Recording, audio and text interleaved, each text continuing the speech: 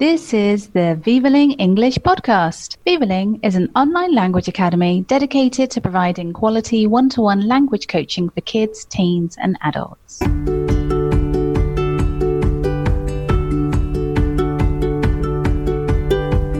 Welcome to the Vivaling English podcast. English, a lingua franca, or a pidgin? What is a lingua franca, and why do so many people speak English? Hello, and welcome to the Vivaling English podcast. Please wait a minute for our promotional message. Did you know that you could study English, French, Spanish, German, and Mandarin Chinese with Vivaling in live 1-to-1 sessions? Register at vivaling.com and claim your free 25-minute session today.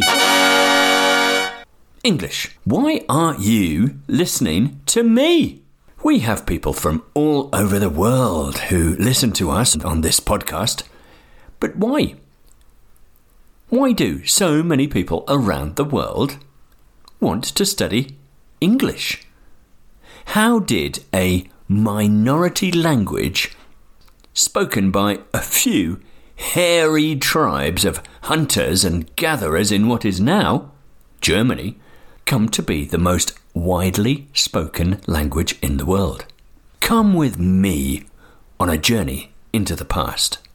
Together, we will find out how. But first, let's check some of the facts I mentioned earlier. Is English the most widely spoken language on this planet? Well, not the most widely spoken first language. Mandarin Chinese, Hindi, and Spanish all have more native speakers than English. But if we include non-native speakers, English comes out on top. Just. It's estimated that 1.12 billion people in the world speak English. Of these, only around 350 million have English as their first language. It's estimated that of all the English conversations in the world, only 4% are between native speakers. 96% involve someone using English as a second or third or fourth or fifth language.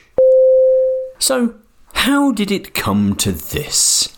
I'm going to give you a bit of background information. Just to check that you are paying attention, I'm going to include something that isn't true. Try and work out what it is.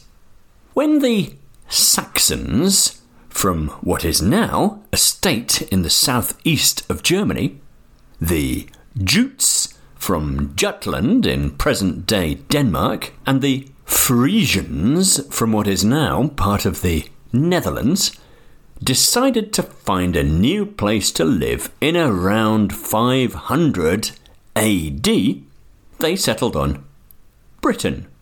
The languages they spoke mixed with the Celtic languages of the original inhabitants and the Latin and French of the Romans and Normans who invaded later to become what we know as English today.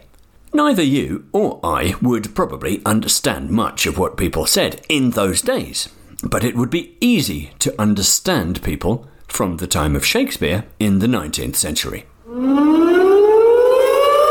Stop! Stop! Stop! Did you notice my mistake? Shakespeare was not from the 19th century. He was from the 16th century. And no, it wouldn't be easy to understand the English spoken then. It would be difficult. If you want to know more about William Shakespeare, there is also a Vivaling English podcast all about Shakespeare. So, what is a lingua franca? Many people use the term lingua franca to refer to a language that is used as a way for people who do not understand each other to communicate. For many people, this is what English has become today. When a Japanese businessman has a meeting with an Iranian, for example, they will probably use English as their lingua franca. The term lingua franca was first used at the time of the First Crusade. Soldiers and travellers from many parts of Western Europe travelled together to fight in the Middle East and did not know each other's languages or the languages of the local population. The language which was easiest to understand was Frankish, a predecessor of modern French, spoken by Mediterranean people in southern France and Italy. Nowadays, we use the same expression for common languages anywhere in the world.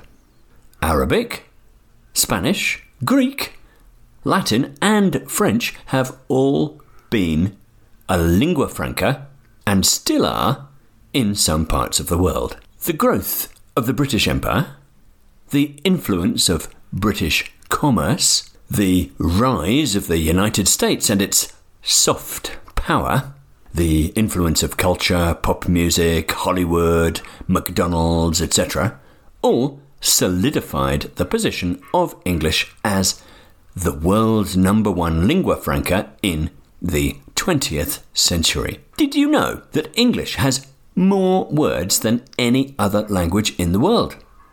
Over 1 million, in fact. But not even I know all of them.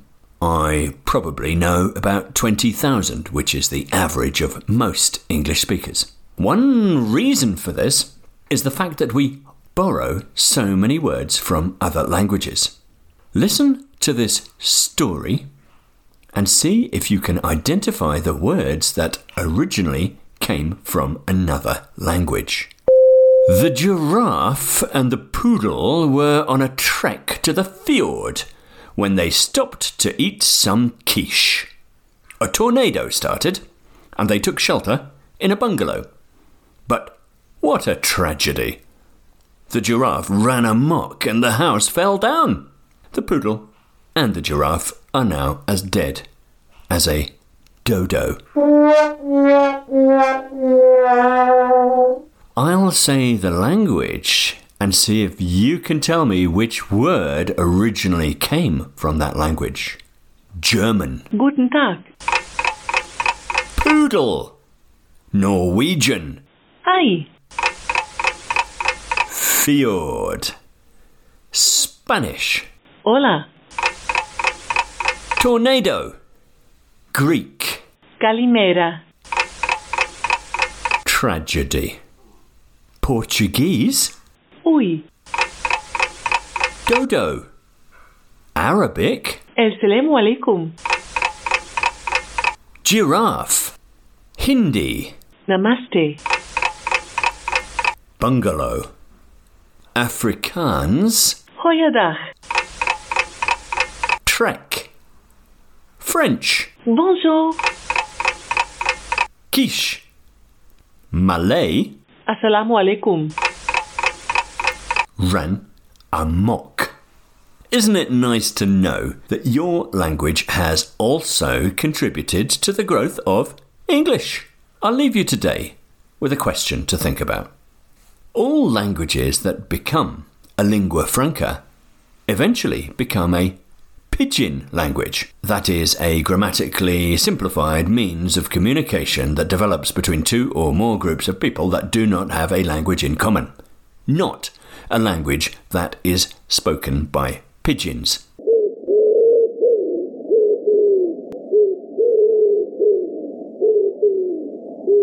Although that would be nice. The spelling is also different.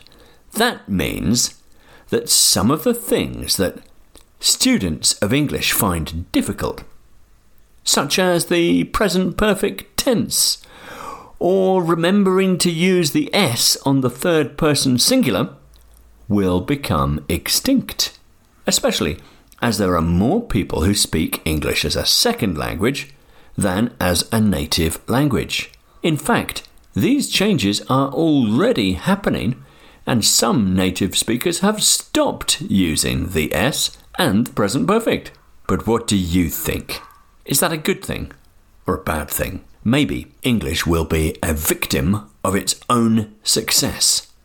Maybe other languages, such as Chinese Mandarin or Spanish, will take over, and English will go back to being a small language spoken by a few hairy people on a rainy island in the northwest of Europe. I'd love to hear your opinion. Communicate with us on Facebook or Instagram. And thank you for listening to the Vivaling English podcast. For further information, visit our website www.vivaling.com or connect on Facebook or Instagram. And remember to subscribe to this podcast.